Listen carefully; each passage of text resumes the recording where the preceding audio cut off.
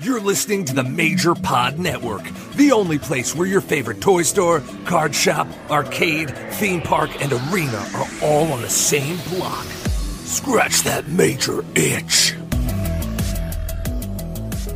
The following announcement has been paid for by the Major World Order.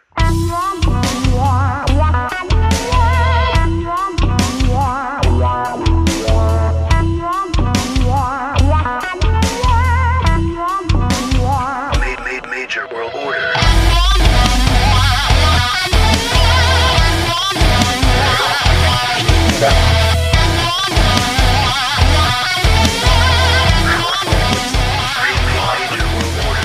Hello, everyone, and welcome back to a brand new episode of the Major World Order podcast. I'm one of your hosts, Billy Peck, and with me is Husfar, a.k.a. Major Mark, a.k.a. Heartbreak Husfar, a.k.a. I just woke up. I'm sorry I'm late, Billy. Husfar. And with us is the Big Jake Boski, the Sean Kemp of wrestling. No, not anymore. The Sean Kemp of sneaker collecting. The Major Mad Hatter, Jake Don't Call Me Bray Wyatt. Welcome to the latest edition of the Major World Order episode, where it's just too sweet. That's right. Welcome to the show. Thank you for being here. First time, last time, only time. We appreciate everyone coming here and hanging out with us. And if you're not already, please check us out on X, Instagram, Facebook, and Threads, all at Major World Order. Also, youtube.com/Major World Order and patreon.com/Major World Order for those who want to, spend a low amount for some extra content. And, YouTube, hey, Live 17's coming up. It's actually, by the time this release, is just a couple days away. So, if you want to contribute some video, you're going and you're going to, want to chronicle your weekend, in Boston and Live 17 and all that, feel free to send footage my way and we'll include it in the Major Mark YouTube vlog on the Major World Order channel. Hell yeah. There was something I was going to say in the middle of that, and I guess I'm not now because I forgot. Live 17 coming up. I remember now, announced as of this recording earlier today that the backstage pass and their own entrance winner is Carrie Cowling. So she's coming up with some ideas of what her entrance song is going to be, and I've heard a couple ideas, and it's going to be some fun choices. And nice. Looking forward to seeing everybody at the show, and for those who can be there, and for those that can't, watch it on Premier Streaming Network and talk about it in the Facebook group or something. Hell yeah. All right. So friend of the show, Rob Buck, he's got a new Power Rangers themed podcast, and he's getting ready to do a charity stream, and he's going to tell you a little about that right now. Hey, what's going on, Ranger Nation? August 28th, we're going to be celebrating 30 years of Power Rangers, and we're going to do it the Power Ranger way. 1:30 p.m. Eastern, kicking off the brand new Power Chamber podcast YouTube channel.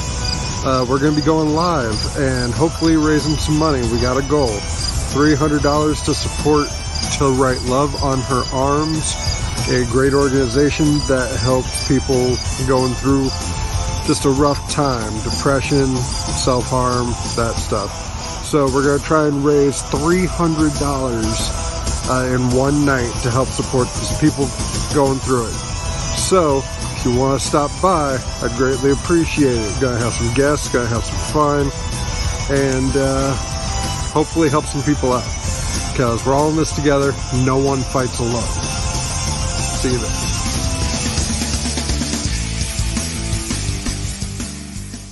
So there you go. August 28th, Power Chamber podcast. If you're in the Facebook group, just, watch, Rob Buck, for what he may have to say about it. Charity stream wants to raise at least $300, just to help people in need. So if that's something that you would like to contribute to, there you go. It's awesome. And I know there's a lot of Power Rangers fans in the group, and I know he's a pretty hardcore fan and knows a lot of stuff about it. So if you're into Power Rangers, you may want to look into his show. Yeah. So very cool. All right. Well, let's go ahead and bring our guest on. He's somewhat new to the group. He's been here for less than a year, and he's just been a fun contributor to the group and a good supporter. And we want to get to know some, fresh young faces to the Major Mark crew. So let's bring on Charlie Philbrick. Welcome to the show. Hello. You got the wrong guy if you're looking for fresh young faces, though. There's nothing young here. How's it going, boys? Good. Great. Yep. Appreciate you being here. Thanks for having me on. A lot of times, people that'll come on, they've maybe been a part of the group now for a couple years, and you have an idea of who they are and know their story a little bit. And, sometimes you need to, bring, on those newer people and right. Hey, let's get to know them like right out of the gate. Yeah. Let's let them tell their story. So Absolutely. That's, what we're here to do. And looking forward to learning more about you. Nice. So. Yeah, I mean the pod itself, it's been a huge part of my life since about late 2019, early 2020. Okay. I gotten out of a 10-year relationship, ended real bad. I started going down south, and I really let things go. And then 2019, I literally hit a telephone pole at 85 miles per hour, and it was a pretty big wake up call. It took a couple months after hitting the telephone pole to really wake up and realize that my life wasn't where I wanted it anymore, and I had to do something about it. And that's when I started to get sober. And it'll be 4 years in August, this August. So I mean, it was tough at first, then it's gotten easier and easier with every day. And I get to drive past the telephone pole all the time as a good reminder. So I shouldn't have walked away from the accident, and that was what kind of opened my eyes. And it was right around that time where I lost my friends. I felt like I lost them, so to speak, in the divorce with the ex. And so I wasn't hanging out with anybody. And, I turned to the drugs and the drinking. And next thing you know, I went down that rabbit hole, and I was looking for something to grab onto. And I had started listening to Conrad and Bruce Pritchard's show, and they actually had mentioned Matt and Brian's show. And I looked over on the YouTube, and they had I want to say it was the LJN special from Conrad's abode there. And so I immediately jumped on that. And after watching that, I was just like, well, I got to go check this podcast out. Yeah. And I started listening. I actually started with a fresh episode, so I was used to the 3-man crew. But then I was like, immediately, all right, let's go back from the start. And then there was no Mark. And I was like, wait, what's going on here? So it took a little while, but it took me about 2.5 months of binging almost nonstop to get caught up complete with the pod. But I started listening to those first ones, and I mean, you guys probably hear it all the time. I had no idea what was going on. So many inside jokes, and I just had no idea. So I had to go back and learn. And at the same time, it was helping me because it gave me that thing to look forward to every day and every week. Like at first, not being in the Patreon, I was listening like a poor, waiting for the ad show on Fridays. And, that was my week. I'd look forward to it. It was the end of the week. That was something to look forward to. And it helped. And, Conrad's shows, all of his shows helped me too. It gave me something just to focus on that wasn't going to take me down that bad path. And then at first I didn't start collecting anything. And then I don't know what happened, but the bug just set in because I had figures when I was a kid, and I had collected cards and stuff when I was a kid. But then just listen to the show. It was like, it really is the most expensive free podcast because one little action figure of the Grady twins from The Shining. And I now have, I don't know, more figures than I know what to do with in the horror. And now I've decided I want to try and chase that holy grail of trying to be a Major Bendy completist. I know it's a big hill to try and climb, but Mr. Late to the Party's here, and I'm ready to party. And I actually, just before the show, I talked to Shawnee Caulfield, everybody's favorite, the most photoshopped man on the internet, so to speak. And he's going to hook me up with an autographed Conrad Bendy. So Conrad was one of the first wrestling figures I bought when I got back in.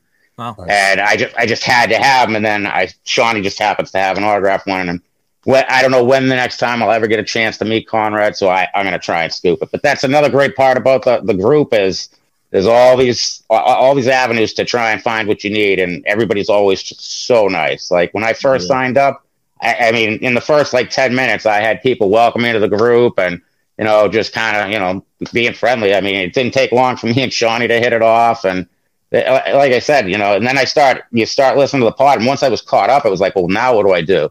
I need more. And you guys were like the perfect option. Well, and then, I mean, I pop every time I hear the intro. It's just I'll be walking out the front door, throw the pod on, it'll come on, and I go into entrance mode. I'm strutting down the walkway out to the driveway, and it gets me every time. And you guys have been a great add-on to it, so I mean, it's just nice. And then it seems like, especially I've noticed in the last couple of months being stuck at home with the work injuries, I've got a lot of free time on my hands, and I've been able to fill most of that time, a lot of it with Major Pods stuff, a lot of Conrad stuff, but it's kept me busy. I mean, like today, I was watching you do the giveaway for the backstage pass at Kowloon's. Then we got Brian's Whatnot at 6:30. We got Matt's Epic Whatnot at 7. And then, I mean, Boozing with the Toys is going on. So, I mean, it's just there's something always going on. And, I mean, if you follow Matt, especially Matt, but if you follow the two of them on social media, there's always something to see. And there's always something going on. And it's great. Yeah. No, this is going to be fun. And I like that you're, so open. You went through some, period, and hope that's all good and stays good and all that. But it's look, we are here to celebrate, people and collecting and the pod and all of that. And, we very rarely jump into any, negativity. You can listen to other podcasts to get the negative stuff, but a lot of times, we have mostly fun. We can get sentimental, and we do get real, at times. And I think, you opening up with, the struggles that you've had, there's, secretly other people that, have gone or do go through it. And, I hope, a lot of times I think, when someone says, oh yeah, I was a drug addict or whatever, it kind of makes people kind of go, oh, for you to open up with that, I appreciate that, because I think it can help others out. Yeah. Well, I know when I first got into the group, it was within the first month or so. Somebody actually, and I won't throw any names up, but somebody posted about their struggles and how they were. I'm sure you guys, Billy, I'm sure you've seen the post. Mm-hmm. And I mean, to me, I was just like, well, he's open and honest about it. And that's another thing. I've never been shy. I'll tell you everything. I got nothing to hide. I'm not proud of a lot of it. Sure. I can't change it. It's the past is the past. The only thing I can do now is write a better ending to the story of Charlie. Yeah, and at the end of the day, I mean, I'm the author of that story, and I want to be in control of how that ends. And it trust me, it took me a long time. And it's kind of funny because I got into wrestling in '87 as a kid. And then when I fell out of wrestling was around the time I started kind of going down the wrong tracks. And while I was in and out with the wrestling during that time, I wasn't a fan. I wasn't following it all the time. If it was on, all right, great. But I wasn't going out and seeking it. Yeah. And then it's funny that as I got closer to getting sober, I had actually just started. My ex's younger brother actually took me to Hell in the Cell in Boston back in 2016. And I got to see Charlotte beat Sasha in the cage. And I was back in at that point that night when I was walking down Causeway Street, wooing at everybody. And I was back in the game. And from there, we went to a couple Raws and a couple SmackDowns at the Garden. And I immediately got the network and I was hooked, but I was still kind of doing all that other stuff. Yeah. But it's kind of funny because that's right around the time where I knew I had to get sober, but I didn't want to, and I wasn't going to put the effort in. And then, like I said, I hit a telephone pole, and it took me another solid 3 months before I finally made the decision and started. And I had a couple relapses along the way, but it happens, and the only thing you can do is bounce back. I mean, I didn't let it just end. Like the best thing for me is I started doing like a counter at first. Like at first, I actually had 2 counters going. I had counting down the days of my probation till I got off of probation, and then I had the daily counter of counting the days I had been sober. And eventually, that probation countdown went away, and the sober countdown's still there. Good. And it just keeps growing. But like what I was getting at is like, I had wrestling as a kid and as a young kid, and then I lost wrestling, and I kind of lost myself. And then somehow wrestling was always there, but it was in the background. And then it came back to the front of my life. And I don't know if I'd still be here if it wasn't for things like wrestling and now collecting and just meeting people like this. Because that's another thing. Like I've always been kind of a closed off person, not really like I could be a social butterfly, but I wasn't really going out, making friends, going out and having those relationships with people. I'd rather just stay at home. So, yeah. But the rest, getting back into the rest of that Hell in a Cell pay-per-view, man, that one just, it had me hook, line, and sinker, and I was back in, and great. it was great. Well, congratulations on, keeping things up. Yes. And thanks, boys. Thanks. Now you've touched on, some of our opening questions. I'm sure we can get a little deeper on them though. So, Husfar, I think you said, hey, we should get Charlie on. I think you should ask him the questions. Sure. Sounds good. All right. So you know the format, Charlie. So how did you first get introduced to wrestling? I can remember like it was yesterday. My uncle was a truck driver, and one of his coworkers, he had gotten the pay-per-view or close sort of however it was done back in 1987 of the Survivor Series. And he used his VCR and he recorded it, and he let my uncle borrow that tape, and he brought that to the house, and him and I sat there and watched it, and I was hooked. I mean, if you look at that card, it was packed from start to finish with the biggest names of that day.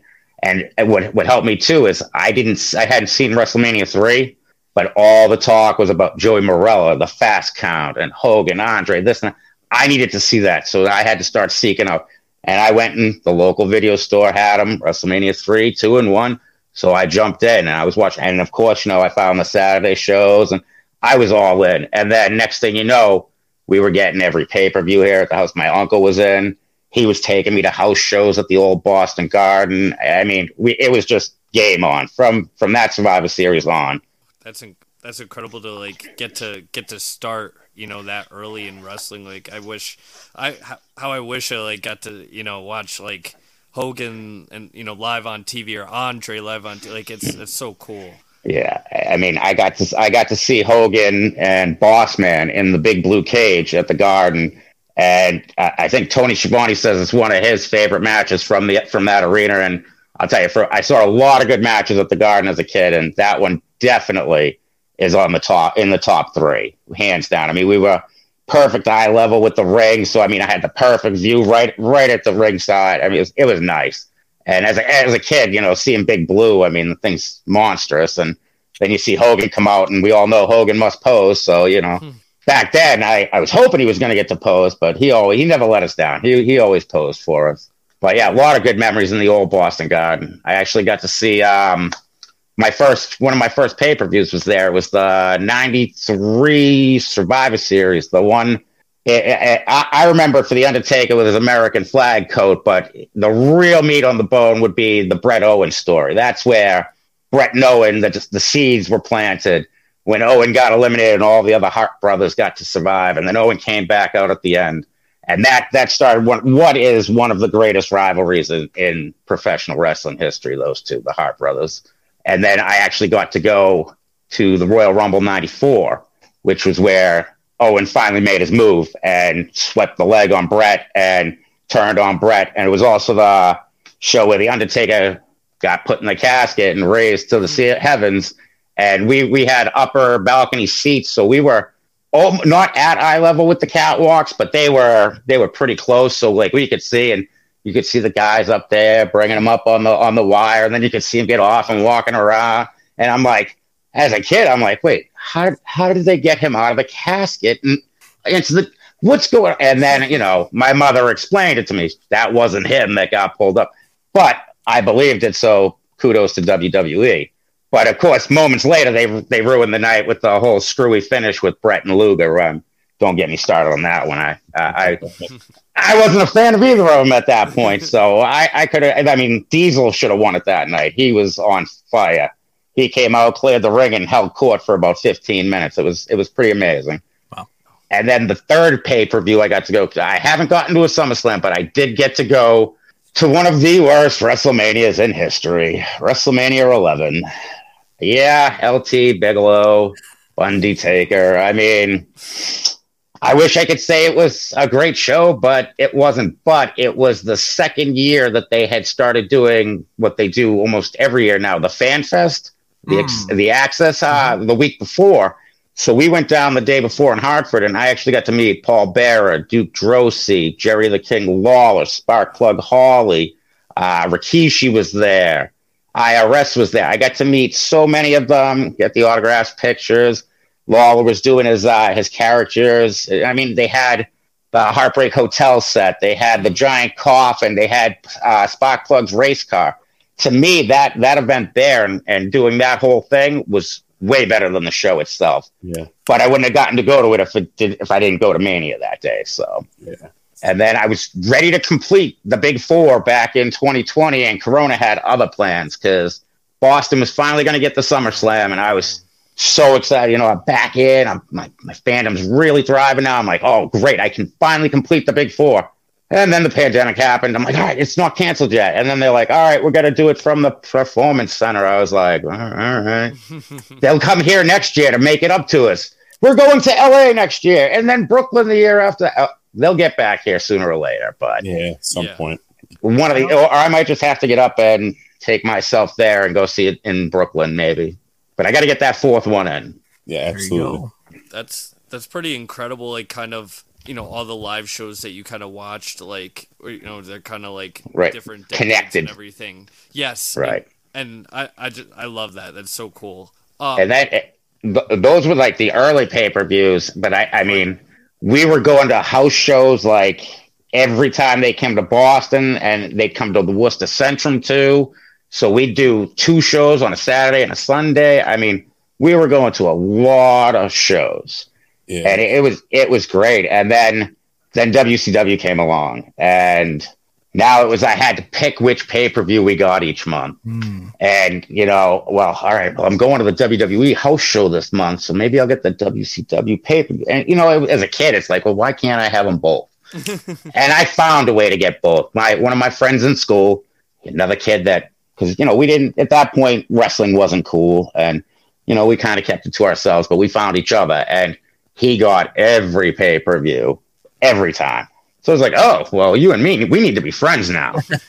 I'm like, I'll bring the snacks. You bring the pay-per-view. We're good to go. So then we started hanging out. And he actually ended up going to Mania with me. And he's a lifelong fan, just like I was. And it was nice to have a friend that was into wrestling, because at that point, a lot of people weren't. I mean, I remember going to school in the 4th grade. It was the day after Warrior Hogan at WrestleMania 6, and I'm like half asleep because I stayed up late to watch it, and I'm so excited. Warrior's the champ, and everybody's making fun of me because I watch pro wrestling, and I was just like, what?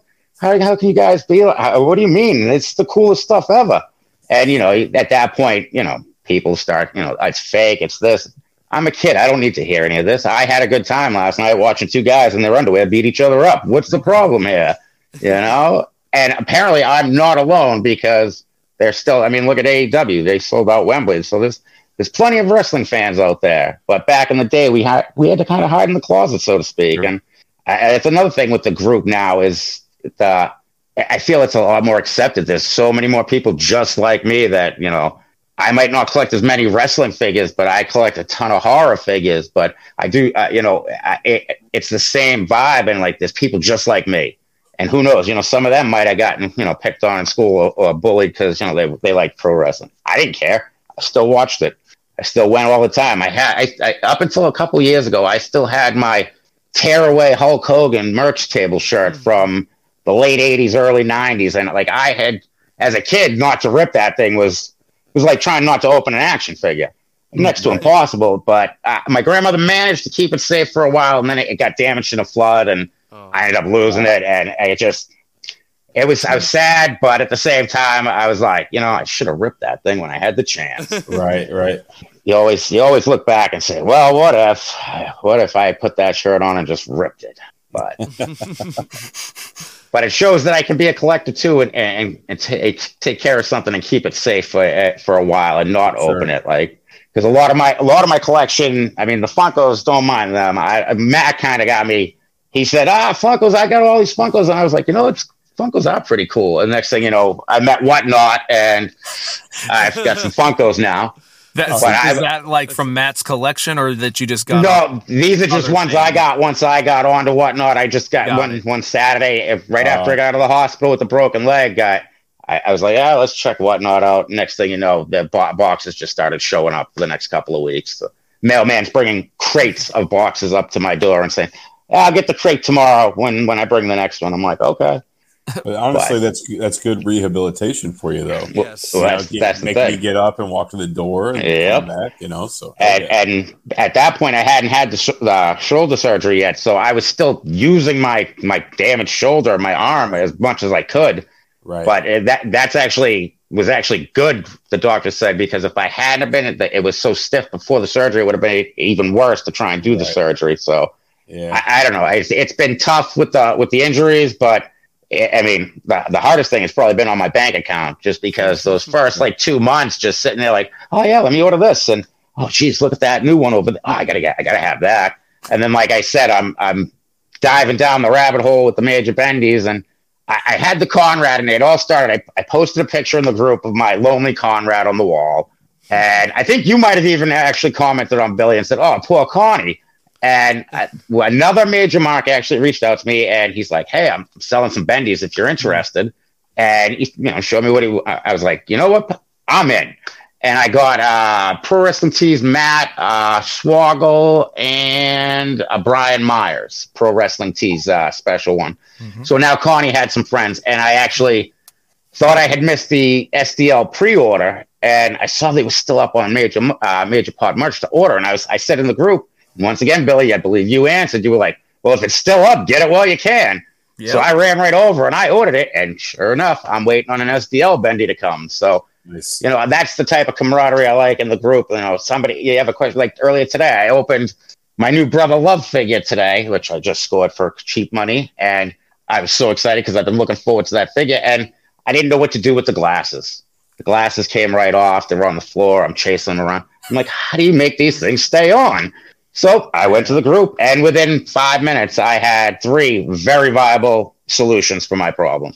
Nice. And I was like, it's just crazy. The 2 figures I decided to open today both had glasses on them. So, because I guess you're wearing glasses, so you relate to it. Well, that's the thing. When these started falling off right after I had the surgery, instinctively they fall.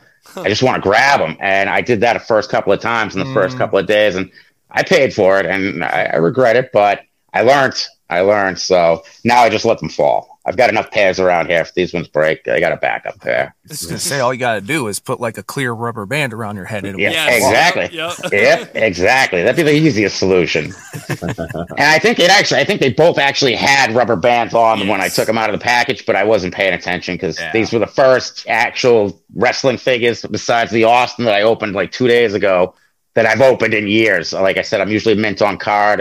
That's why I love the bendies, though, because I can slide those out, do anything, do whatever I want with them, put them back in, hang them back on the wall, and it looks, hey, things mint on card. Right. So, well, speaking of collecting, what were growing up? Did you collect any wrestling figures or any other figures? Yeah. Did you, what did you start on for wrestling if you did? With the wrestling, I started with we were at the local church, and they had their annual flea market, Christmas Bazaar, and I spotted this wrestling ring with the big blue cage, and I was like, what is that? So I hustle over, and inside the cage there's 6 or 7 LJN figures. I didn't know what they were called. They were just wrestling figures. Roddy Piper was in there, and I knew him, so I was like, I need these. And the cage, I think the ring, the cage, and the figures, it was $12 for everything. Oh, wow. And, I'm begging my mother, Ma, it's only $12. And, back then, $12 was a little bit, it wasn't a lot, but, it was It's a lot. for a kid that's got no job, it's a lot of money. So she's like, she broke down, she got them for me, and they came home, and I was obsessed with them. They were everywhere I went. They were, whether I was in my room, the living room, the playroom, wherever I was, they went. And I played with them so much, I ended up snapping the cage, so I couldn't use the cage anymore. And then eventually one of the turnbuckles broke, one of the ring posts broke, so my ring was pretty much useless. But then you get creative. You flip it over and you use it upside down. And, and at that point I had started getting the little WCW Galoobs. So now I had the US set of those, minus Luger with the chain, and I think there was an Elegante I didn't have, but I had all the other ones.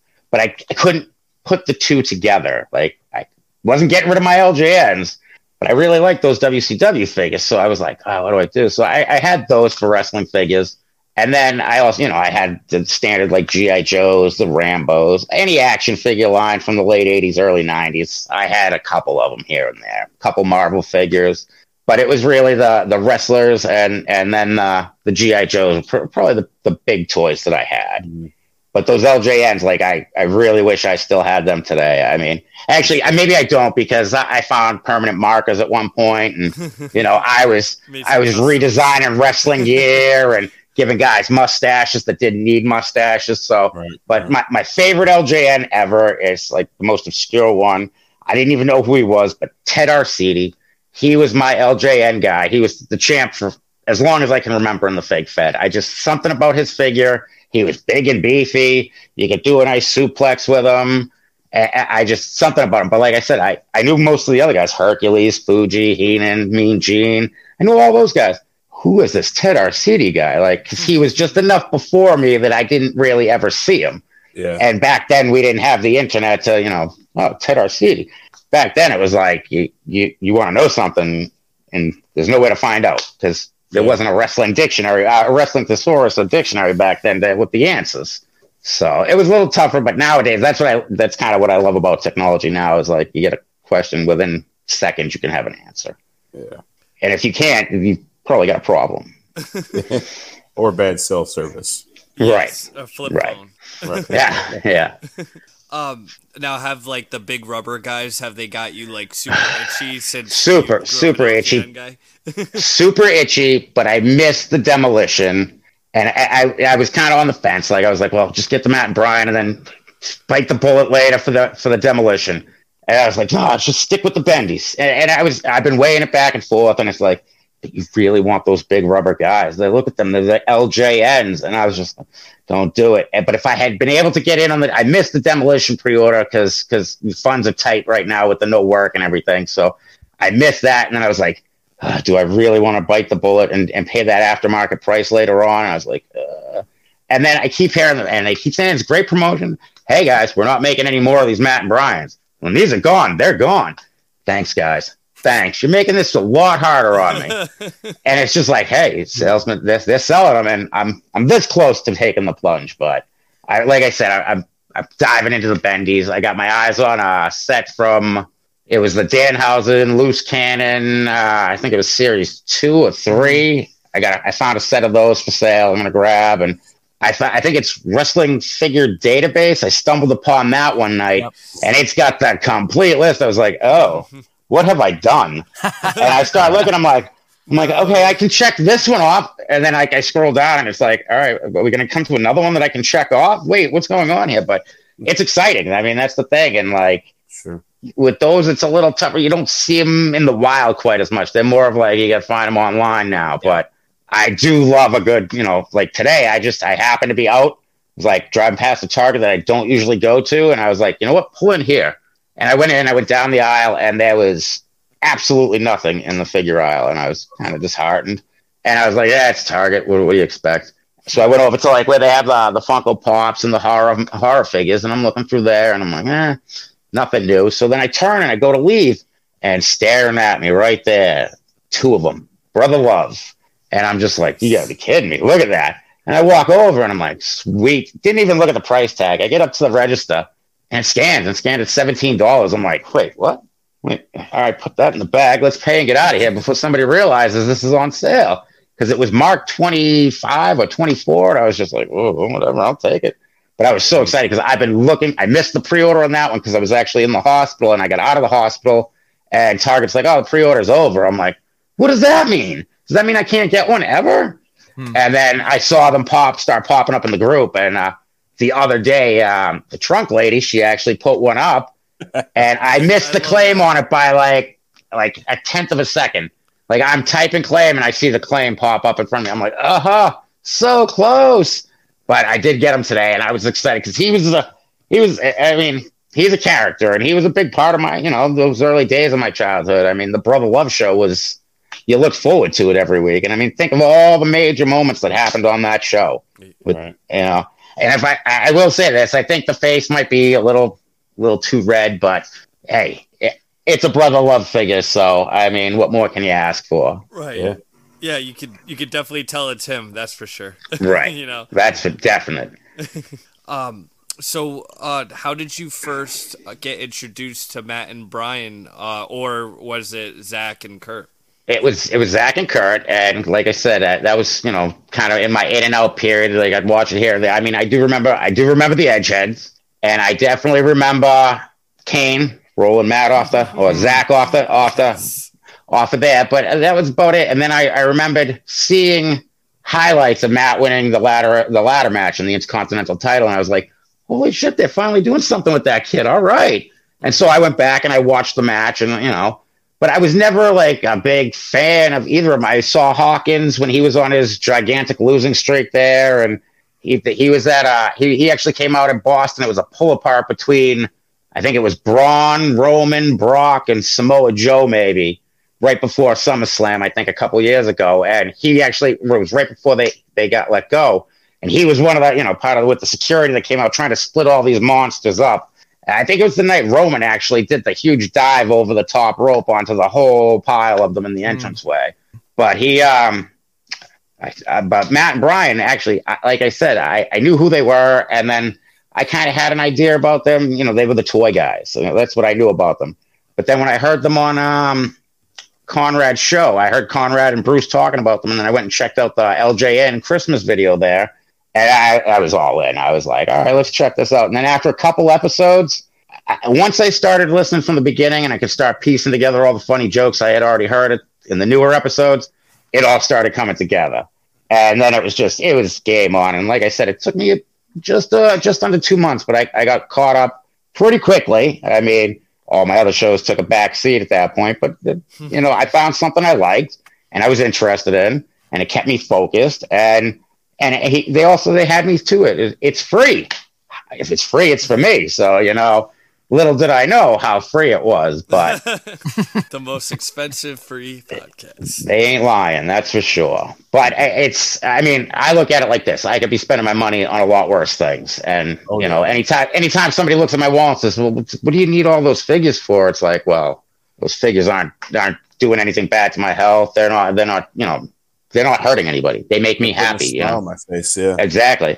I mean, a couple of my family members think I'm crazy when they see some of the price tags on some of the ones and some of the things I pay for. Like, I just got Loot Crate Special Edition Bloody Leatherface Toonie Terror from NECA.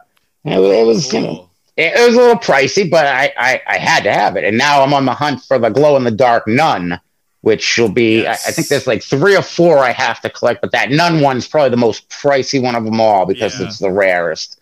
But that's the fun of the game, right? I mean, I've been trying to search. I actually had one. The guy, he's like, oh, yeah, it's legit. And he finally sent me some pictures. It wasn't legit. I'm like, dude, I mean, you dipped some glow-in-the-dark paint on the face. I mean, I'm not stupid. I know how it's supposed to look. And so, like, I mean, you get scammers everywhere. You gotta know what to look for. And I actually had somebody trying to scam me on the PayPal right after I got into the group. They sent me a message saying, oh, you got to do this to upgrade to business. But I'm like, I'm not a business. I'm a person. And they're like, oh, no, you got to do this to get this. And I'm like, what are you talking about? So immediately I came to the group and I was like, hey, has anybody ever heard of this nonsense? And immediately Shawnee Caulfield was like, stop what you're doing. Told me what to do. He's like, yeah, dude, that's a straight up scam. They're fishing for your data. I'm like, I haven't clicked on anything. He's like, don't click on anything. And so, he walked me through because, it comes up and it looks so much like the real deal in the email. It looks legit. And like, if you don't look close, it's just those fine little details you miss. And I mean, it sucks. It happens to people every day. And, you just got to watch out. And that's kind of why I like going on the hunt in person. Like, the store's not going to screw me. And if they do, they got a help desk I can go yell at somebody at, But chasing somebody down on the internet that gets my information, my dad. I mean, hey, I don't have much. You want my stuff? You got to come physically take it from me, pretty much here. I mean, and you better bring a whole bunch of people because it ain't going. You're not getting it easily. That's mine. You're not coming. I collected this. I put the effort in. Get away. This is mine. This is mine. Go find your own. Right. Go collect your own. Yeah, put your own blood, sweat, and tears into it. Exactly. I mean, but the finding something in the wild when I finally found that bloody Leatherface, like it was like months of chasing it down. When it finally came and it was in my hand, it was like the best feeling. This is what we do it for, boys and girls. This is what we do it for. And like for like an hour, I just sat there with the thing in my hand. And I mean, guys, it's like a $20 toy. Like, I mean, but I sat there like I had just found the Holy Grail, and it was just like, look at this. It was glowing like in Pulp Fiction when they opened up the briefcase and John Travolta looked in and said, "Yeah, we're good." That's how it was when I got that figure. And I mean, that's how it is whenever you're on the hunt for a specific item. Like, but at the same time, I like going on the hunt just to stumble onto things too. I find that more fun. Like, oh, I didn't know I needed this. My wallet says I don't need it, but or if it's something that you didn't even know was coming out, or exactly, or had come out and had flown under the radar, and then you stumble upon it. It's the RoboCop Ed 209. For some reason, that little guy was my favorite in those movies as a kid. And I was out in the wild, and all of a sudden, I'm like scanning. I'm like, wait, what the heck is that? I pull it down. I'm like, oh my God, they did it. You crazy sons of bitches, you did it. And immediately I'm looking for a price scanner, and I'm like, why are you even scanning? Just take it up to the register. You know you're going to buy it. Right. And I came home, and it's another one that I'm like, everybody's looking at you paid how much for that? I'm like, don't worry. I'm a big boy. I have a job just so I can do shit like this. That's right. I don't tell you what to spend your money on. Right. But I think you kind of answered for the podcast, right? How you first got into Yep. It was through Conrad's show and the YouTube video, and then like I said, once you got going, but I didn't take the plunge into like the Patreon group and any of that right away. It took me so long. After the accident, I was stuck at home. I'm like, well, this isn't gonna. You know what? We're gonna join today. Today is the day. And I joined Patreon, and I joined the Major Marks and ad free all on the same day. I was like, well, we're gonna upgrade everybody today. We're just going for it. No more commercials. Like, I'm done with the dick pill commercials. Like, I can't take it anymore. I've suffered enough. Blue Chew. But I mean, then I started listening to the shows without the ads, and I immediately was like, well, this sucks. The show's a lot shorter. Like, I used to be able to put a show on and kill like 2.5 hours in my headphones. Now it's like an hour and 20 minutes. All right, we're wrapping it up. We'll see you guys later. It's like, whoa, I need that extended time. But being on the Patreon, there's so many other shows to listen to. Yeah. So, and you guys, I mean, looking at you guys got to be what, 100 plus episodes? 136, 7, nice. 8, somewhere in there. So it's you guys got a ton of content. Oh yeah. So, so you like deep diving into, major land, so to speak, and finding all these, the extra shows. You got Heath, you have Swoggle, us, Game Marks, Card Foundation. Do you listen to all of them? What's some of your favorites to check out?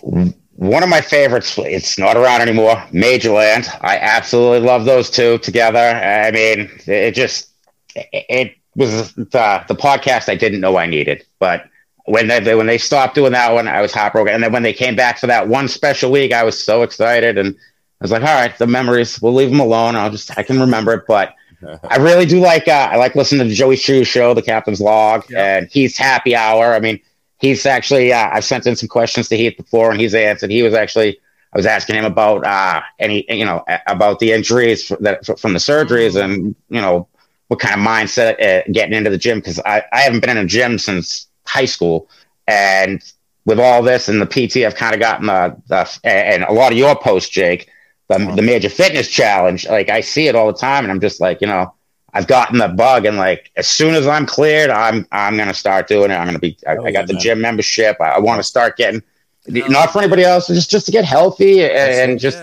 kill some more time, because that's the big thing. Once you get rid of the addictions and stuff, you got so much free time you got to fill. And if you don't have something to fill, like, the boredom will get you, and the boredom's what gets you and sucks you down. Oh yeah. So and like all of your posts, like I see them all the time, and like I forget whose episode it was a couple weeks ago, but you were saying that you wish there was a place for those posts, for the major fitness posts. And I totally agree with you on that, because like I love seeing them, like I really do. And it's like, well, it's motivating. And like now it's like, well, I can't wait to get in and be part of this. And it's just another part of the major verse that just, it's great. There's something for everybody, or there's a whole lot for everybody. You really take your pick. I mean, it's definitely a buffet. You can have a little bit, you can have the whole thing, but there's something for everybody. And I mean, all the shows are great. I mean, but he's Happy Hour, definitely. I mean, well, can we even call it Happy Hour anymore? It's more of a sad time. I mean, I'm not gonna lie. I love Heath. It's a great show, but it gets sad sometimes. I hate seeing the man cry. Yeah. But I mean, hey, all the greats do it. Of emotions, That's right. That's right. I mean, a great man once said, with a tear in my eye. So if it works for him, it should be good for Heath. So I know, and you've brought it up a little bit, but I know that there's a big horror fandom in your life. Yes.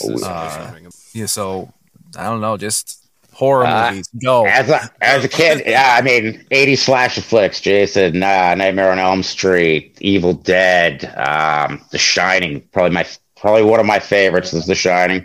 Then, I mean, the Alien series, those first two Alien movies. I mean, the sequel Aliens, probably one of the best sequels in the history. I mean, I'll put it up there with The Empire, Godfather 2. I'll put it up there with some top-notch sequels. It's outstanding. And then, I mean, my biggest one's it's Halloween. I mean, I'm a Michael Myers guy. Been a Michael Myers guy since I was a kid. I think it was because his movies didn't scare me like I see that, Billy, nice. His didn't scare me like Freddy and Jason did. Like, Freddy was going to come screw with me in my dreams. That screws with you when you're a kid. And Jason, like, I used to go to summer camp every year. And shit, he's slashing the campers. Like, that got to me as a kid, and it scared me. But Michael Myers, he was just like, I'm an only child, so I don't have any siblings coming after me. And he wasn't. I mean, he was vicious, but they didn't portray it that way in the movie. Like, there was jump scares that got you, but like, it wasn't that. Like, he was a slasher, but it wasn't an over the top slasher. So I think that's why I liked him the best. And he has been my favorite ever since. But I mean, Pennywise, I mean, that original one with Tim Curry, I mean, outstanding. Yeah. And I mean, the remakes, the two newer ones, great too. But I mean, that original with Tim Curry was just one of the top notch. But those mid 80s slasher films, any of the early 80s horror films, those are where it's at. I agree. Those are my favorites. Yeah, big fan. Yeah, I mean, slashers are definitely, my favorite go-to as far as horror films go. I mean, I love so much, but I love slashers. Yeah. Just, there are modern, Michael Myers, Freddy, Leatherface, all of them. They are our modern Frankenstein, Dracula, and all of that. And so, the Universal monsters. They're just, it's kind of like, wrestling or comic books. Like, they are larger than life characters. Exactly, and that's why they work. That's why they sell movies. I mean, it's just like you said, just like a wrestler. The more larger than life you are, the more you're into it, the better you're going to do. And I mean, I think Matt's one of the biggest examples. Like, he's got it. He's figured it out. I say it all the time, and people kind of look at me like I'm crazy, but he's a genius at this shit. He really is. Like, how can you get tired of something that changes constantly? Like, about a month ago, in like a 2-week span, he went from being the president of the Indies to being the indie god.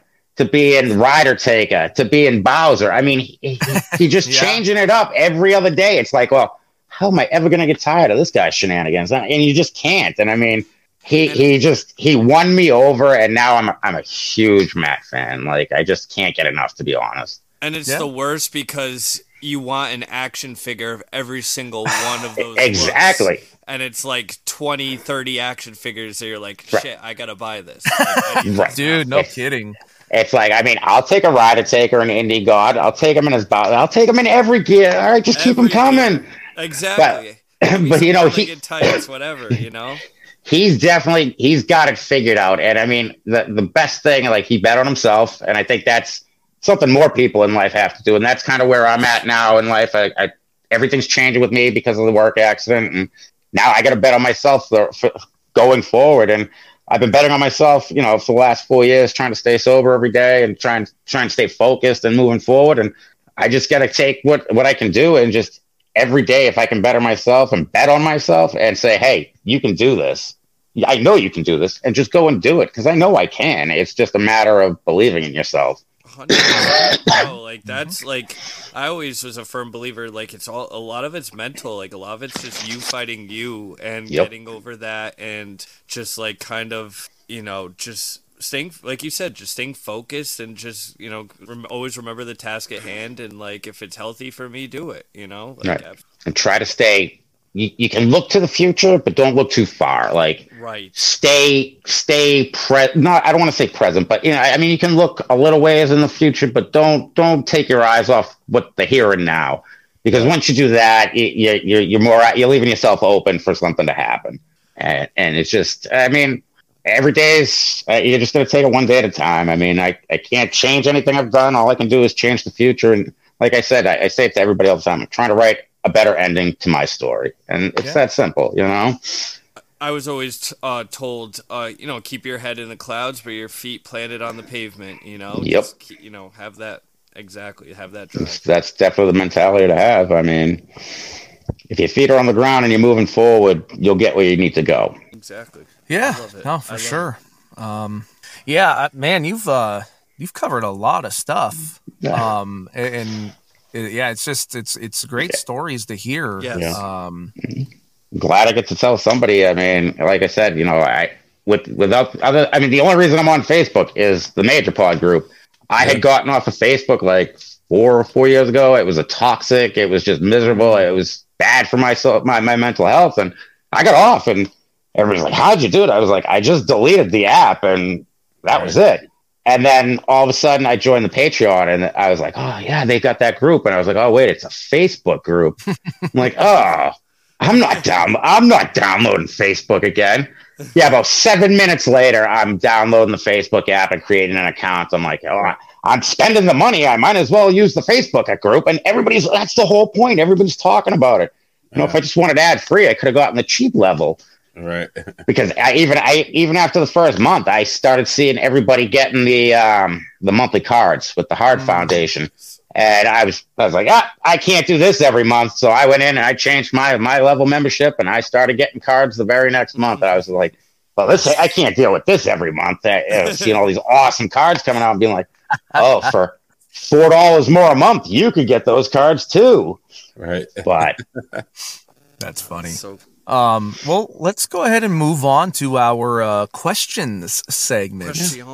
You know, every week gets posted in the Facebook group at if Jake Husvar or myself answer your questions, we will send you a signed 4x6 because we're too cheap for 8x10s. That's right.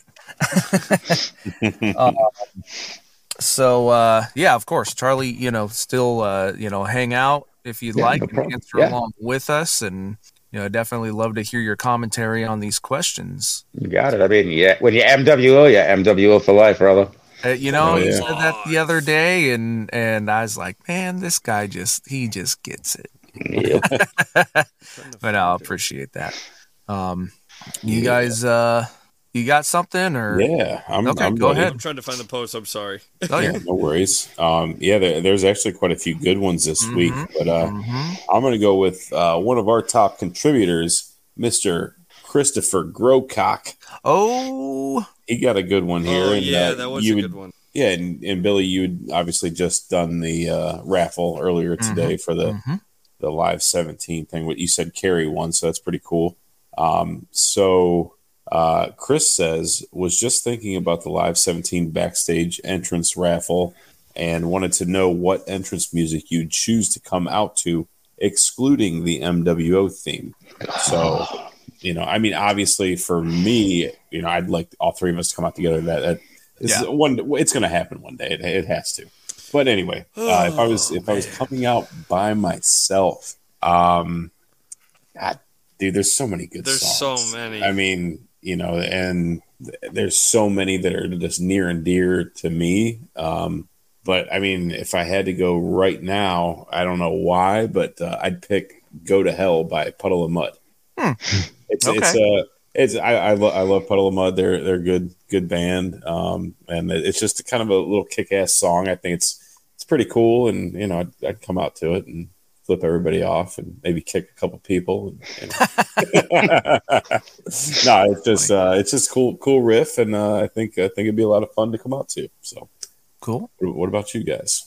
Yeah, I mean, obviously, I would come out to MWO. I mean, even luckily enough, the couple little wrestling things that I was able to do, I gotta use MWO. Right. But if I was to not use that, I think talking to backyard legend Salute last week, it really got me thinking about the backyard days, and I think it would be fun to be able to actually come out to my backyard music, and that would be "I Love It Loud," the Funk Junkies version. Yeah, hell yeah.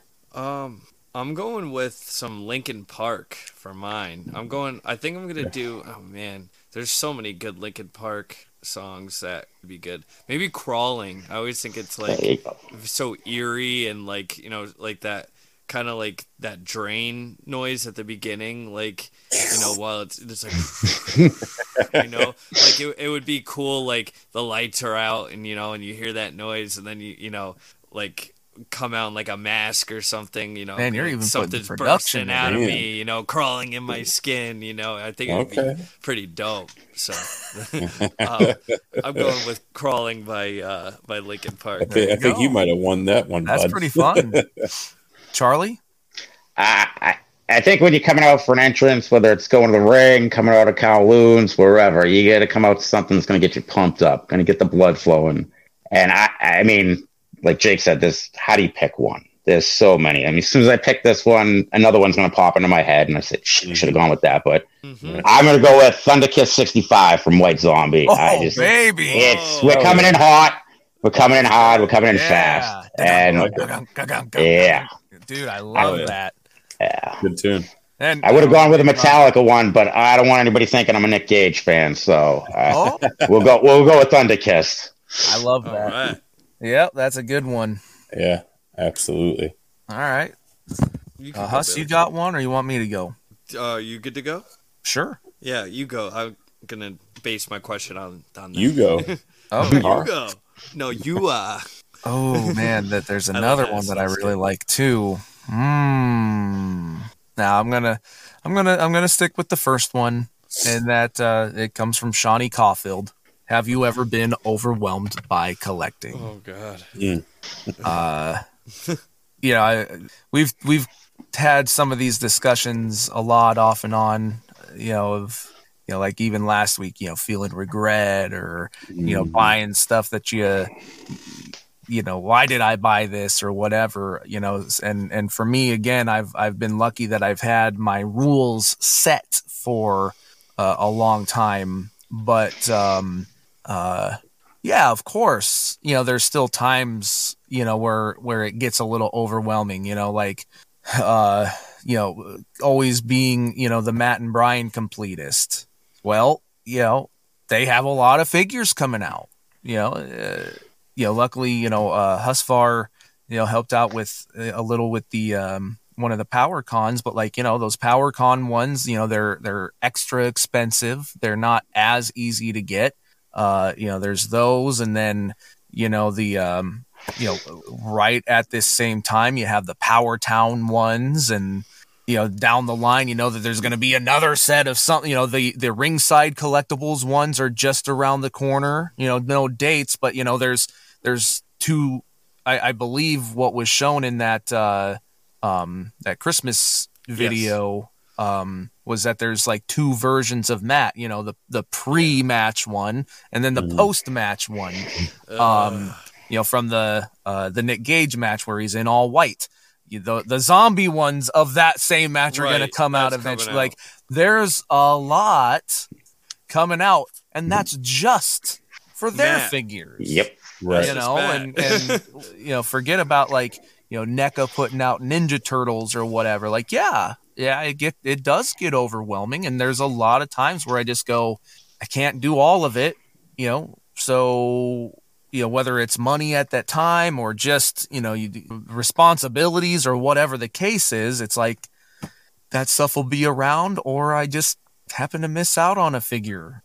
It's not life ending, so it gets a little overwhelming, and I feel like I'm a relatively laid back collector as much as I have, I'm not going crazy all the time, and it still gets overwhelming. So yeah, I like that. It's a great answer. Obviously it did get too overwhelming for me to the point where I sold my entire collection.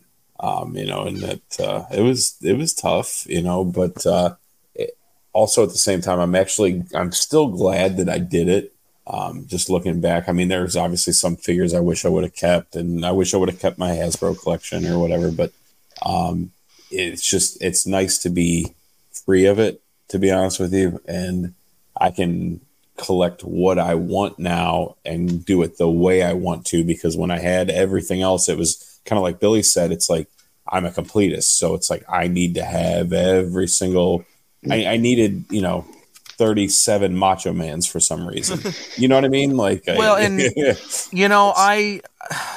I just kind of had this realization with your collection specifically, Jake. And like, I think, most people, when they think about your stuff, it's the Hasbros and the retros, and that you only had like 4 more to go or whatever. Right.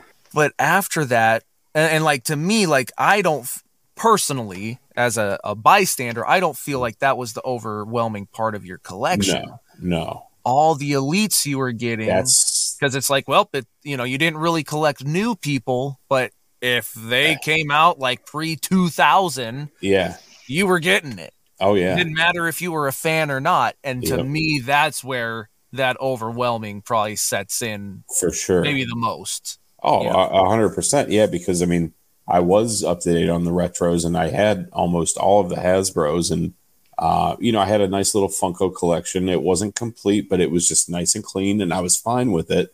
But the Elites is definitely what killed me, because it was just, I don't even remember how many I had. There was so many, and there was just, I had to keep getting. You had to probably at least close to 100.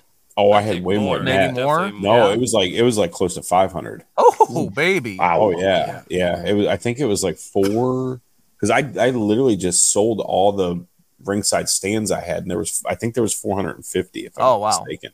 So yeah, and so it was. I probably had maybe about 400, but it was just way too many. But like, how many Undertakers did I need? Or there was quite a few Kanes towards the end, Ultimate Warriors, and it was just like, dude, but I had to have it, because it's like, this is from 1983 to up to 2002. Like, I need, and it just got out of control, and it was very, very overwhelming. So now that it's gone and out of my life, if I could stop at Target or Walmart or something, I'll run down the aisle and look, but I'm not going to buy anything, because unless it's Giant Gonzalez, if Giant Gonzalez comes out, I'm picking him up for sure.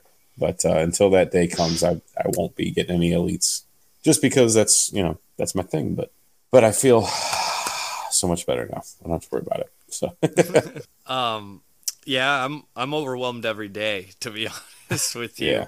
I've definitely cut down from what I was getting. I was kind of just, if I saw it and I liked it, I bought it. Like, or I bought 2 of it, or I bought 3, or I kind of like got lost in it too much. It was because it was like a little bit of retail therapy, case kind of for me. I'd be sad and I'd be like, oh, let's I'll buy myself something, and then when that happens a lot, then you're buying yourself stuff a lot.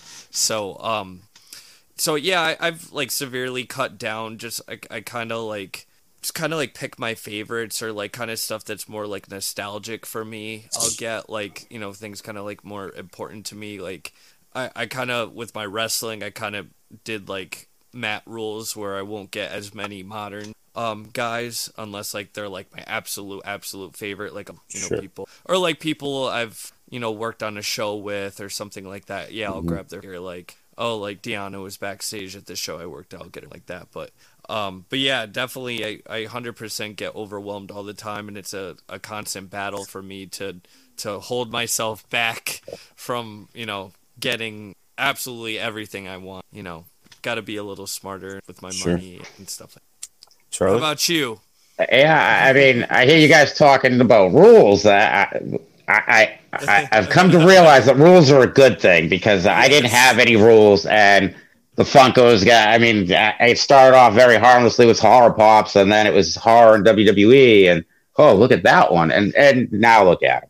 But I've decided, like, as far as like the figures come, I'm gonna stick with just ones that have an attachment to me. Like the 3 I have now are Austin. I got to meet Steve Austin in Atlanta in '94 with my mom at CNN Center, like 3 days before Bash at the Beach.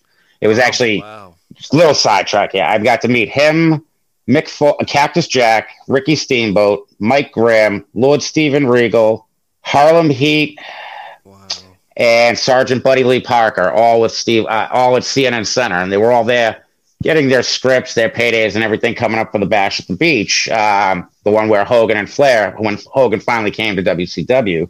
Yeah. And we had gone on a trip to Atlanta, and we missed the Saturday night taping at Center Stage by 1 day. So I was, bummed out little kid. This trip's the worst.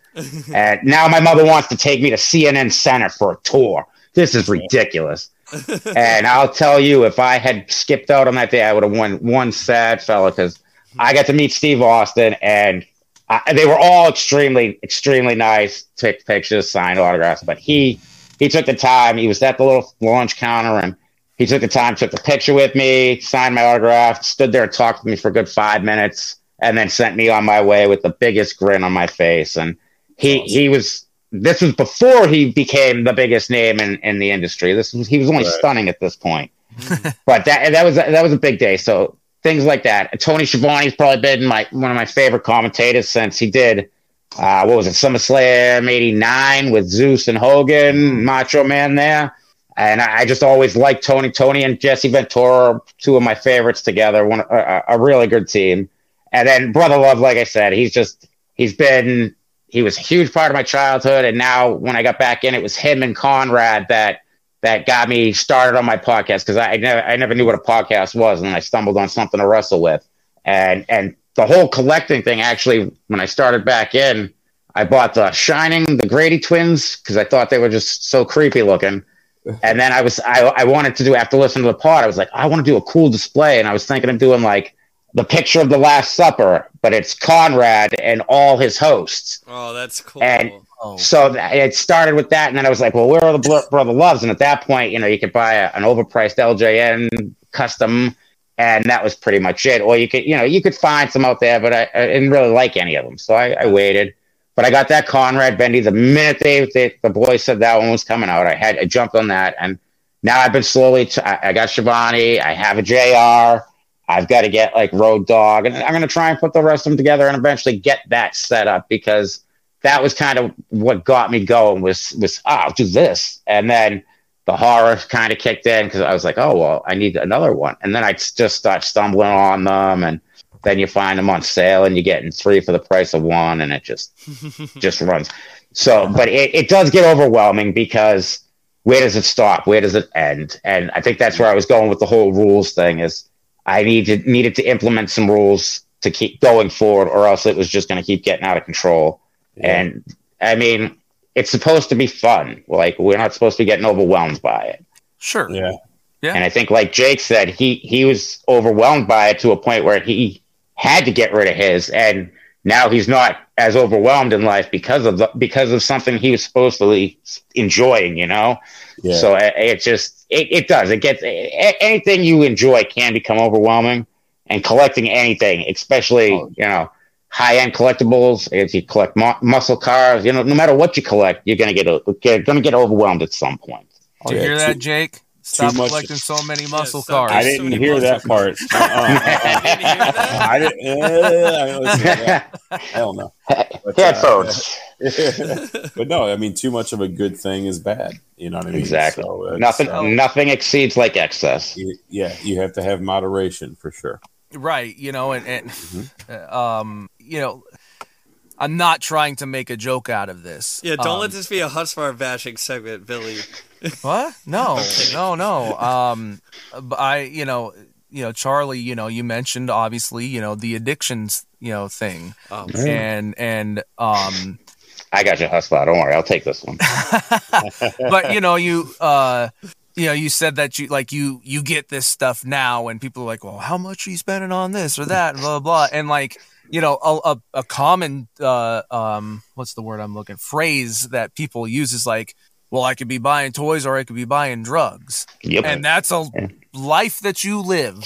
Yeah. You know, but at the same time, we have to be careful because, like Husvar, like you said, you kind of use it as therapy sometimes, retail therapy. Yes. Mm-hmm. And because, like, you know, and I'm sure a lot of people know this, but like there's been like legitimate studies that like, oh, well, I'm feeling down, I'll buy something that'll make me happy, and it releases this dopamine, and then that dopamine wears off in your mind, and then that's when the buyer's remorse kicks in. It's like, oh, fuck, maybe I shouldn't. It felt nice while it was there. Maybe I'll just go buy something, you know, like, and that's it. Just keeps going and going and going. The real overwhelming stuff can happen, and it's where we just, you know, as people in, you know, this collecting community, and you know, obviously we have to some varying degrees addictive personalities to be buying, you know, this stuff. Oh yeah.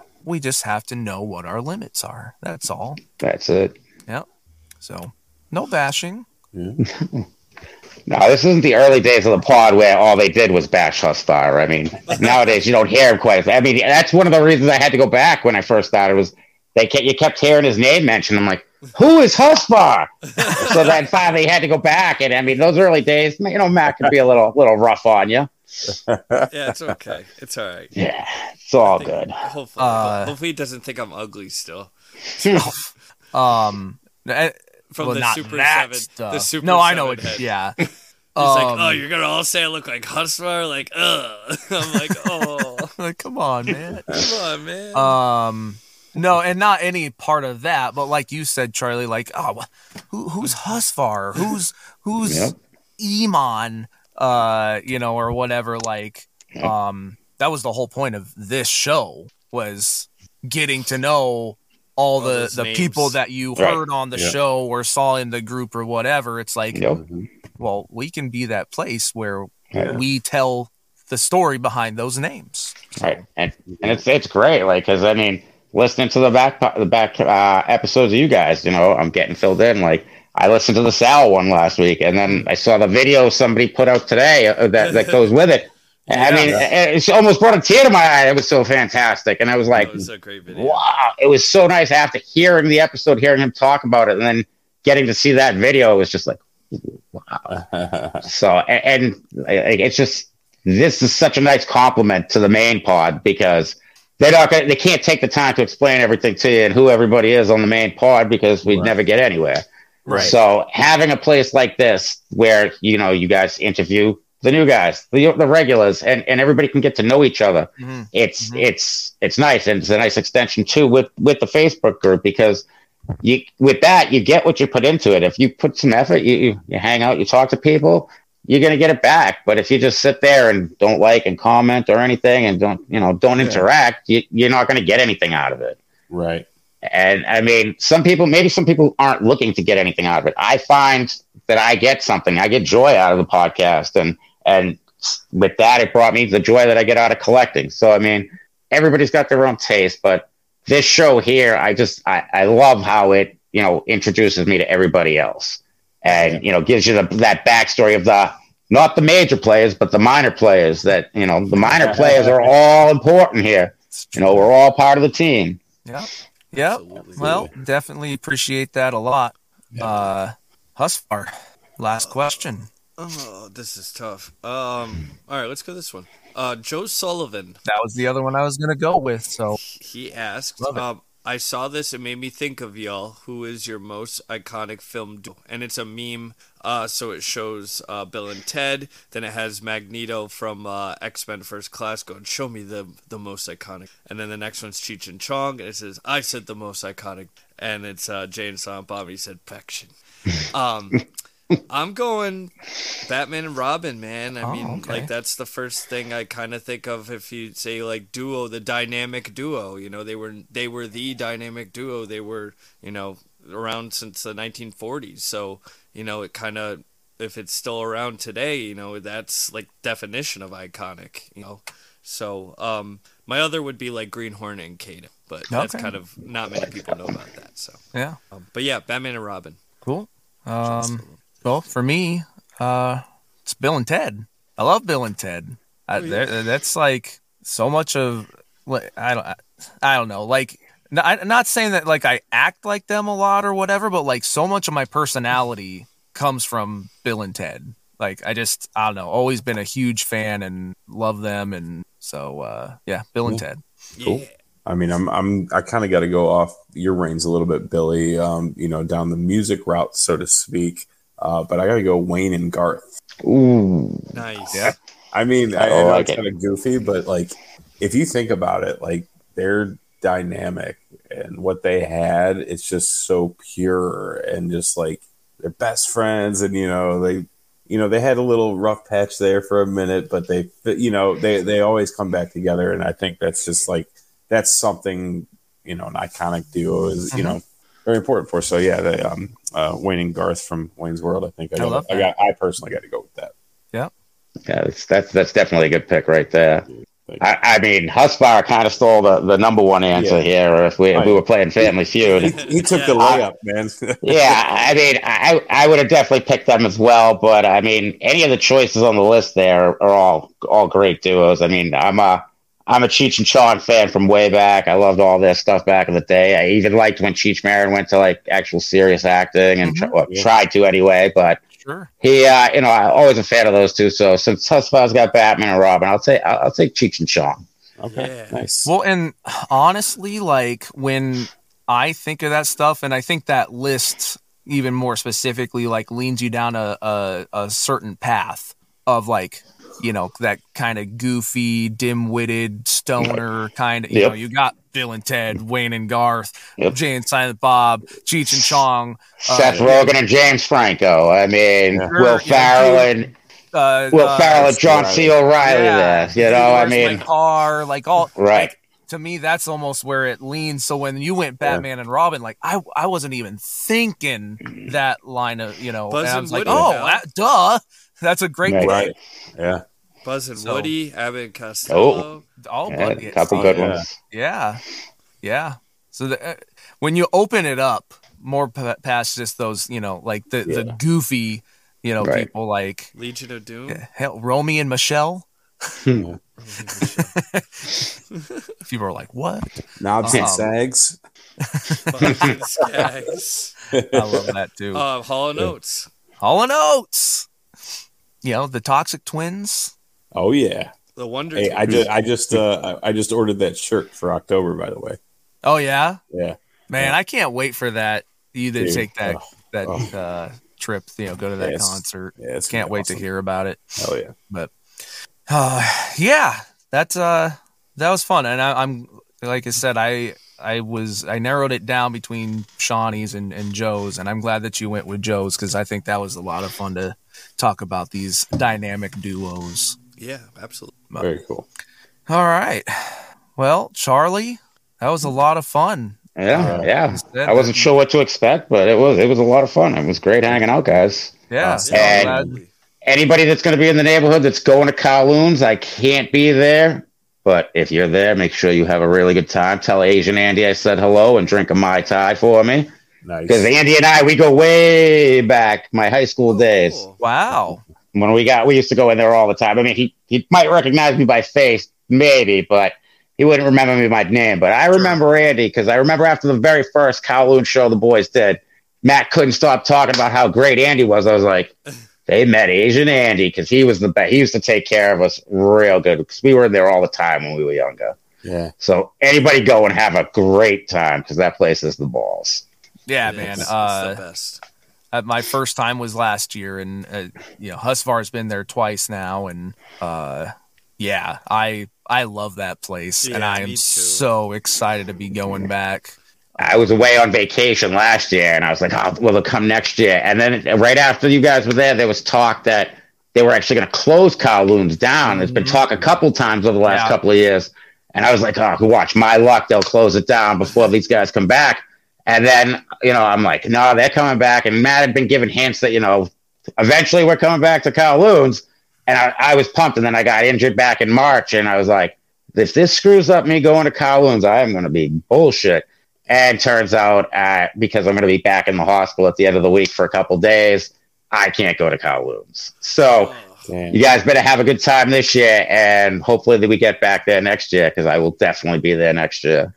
Yeah, hopefully. Yeah. I know when we were there last year and we were outside in that that hangout tiki area, Andy looked at Matt and he's like, "This was a really great time. This ain't going to be around much longer, but if you come back next year, we'll keep it around a little longer." Yeah. And Matt's like, "I did that the last time, but we'll come back." Hey, we're coming back. So keep it going, Andy. Keep it going, please. Yeah. I mean, that whole outside area, that's all new. That's all post-pandemic.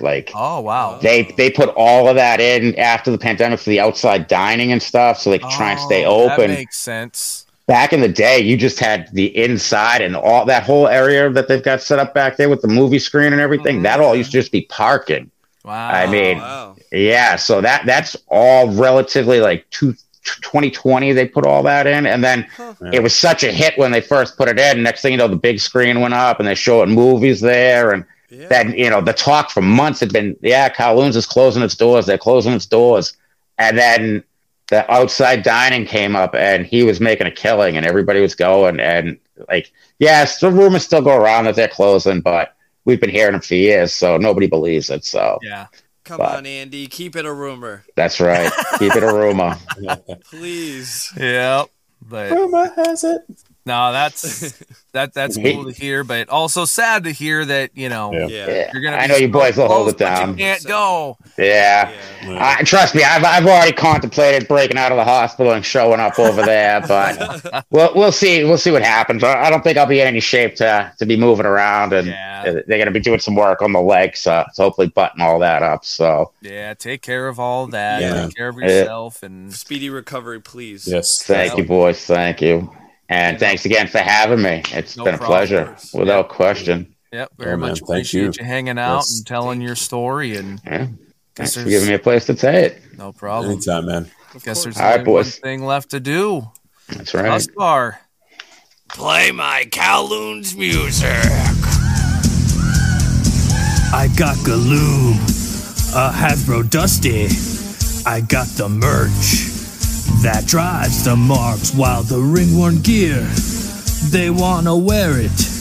HARD, just like Blue Chew, I'm just a major mark. Major mark. I'm not a toy boy. Toy boy. I'm just a major mark. Major mark. I'm not a toy boy. Toy boy.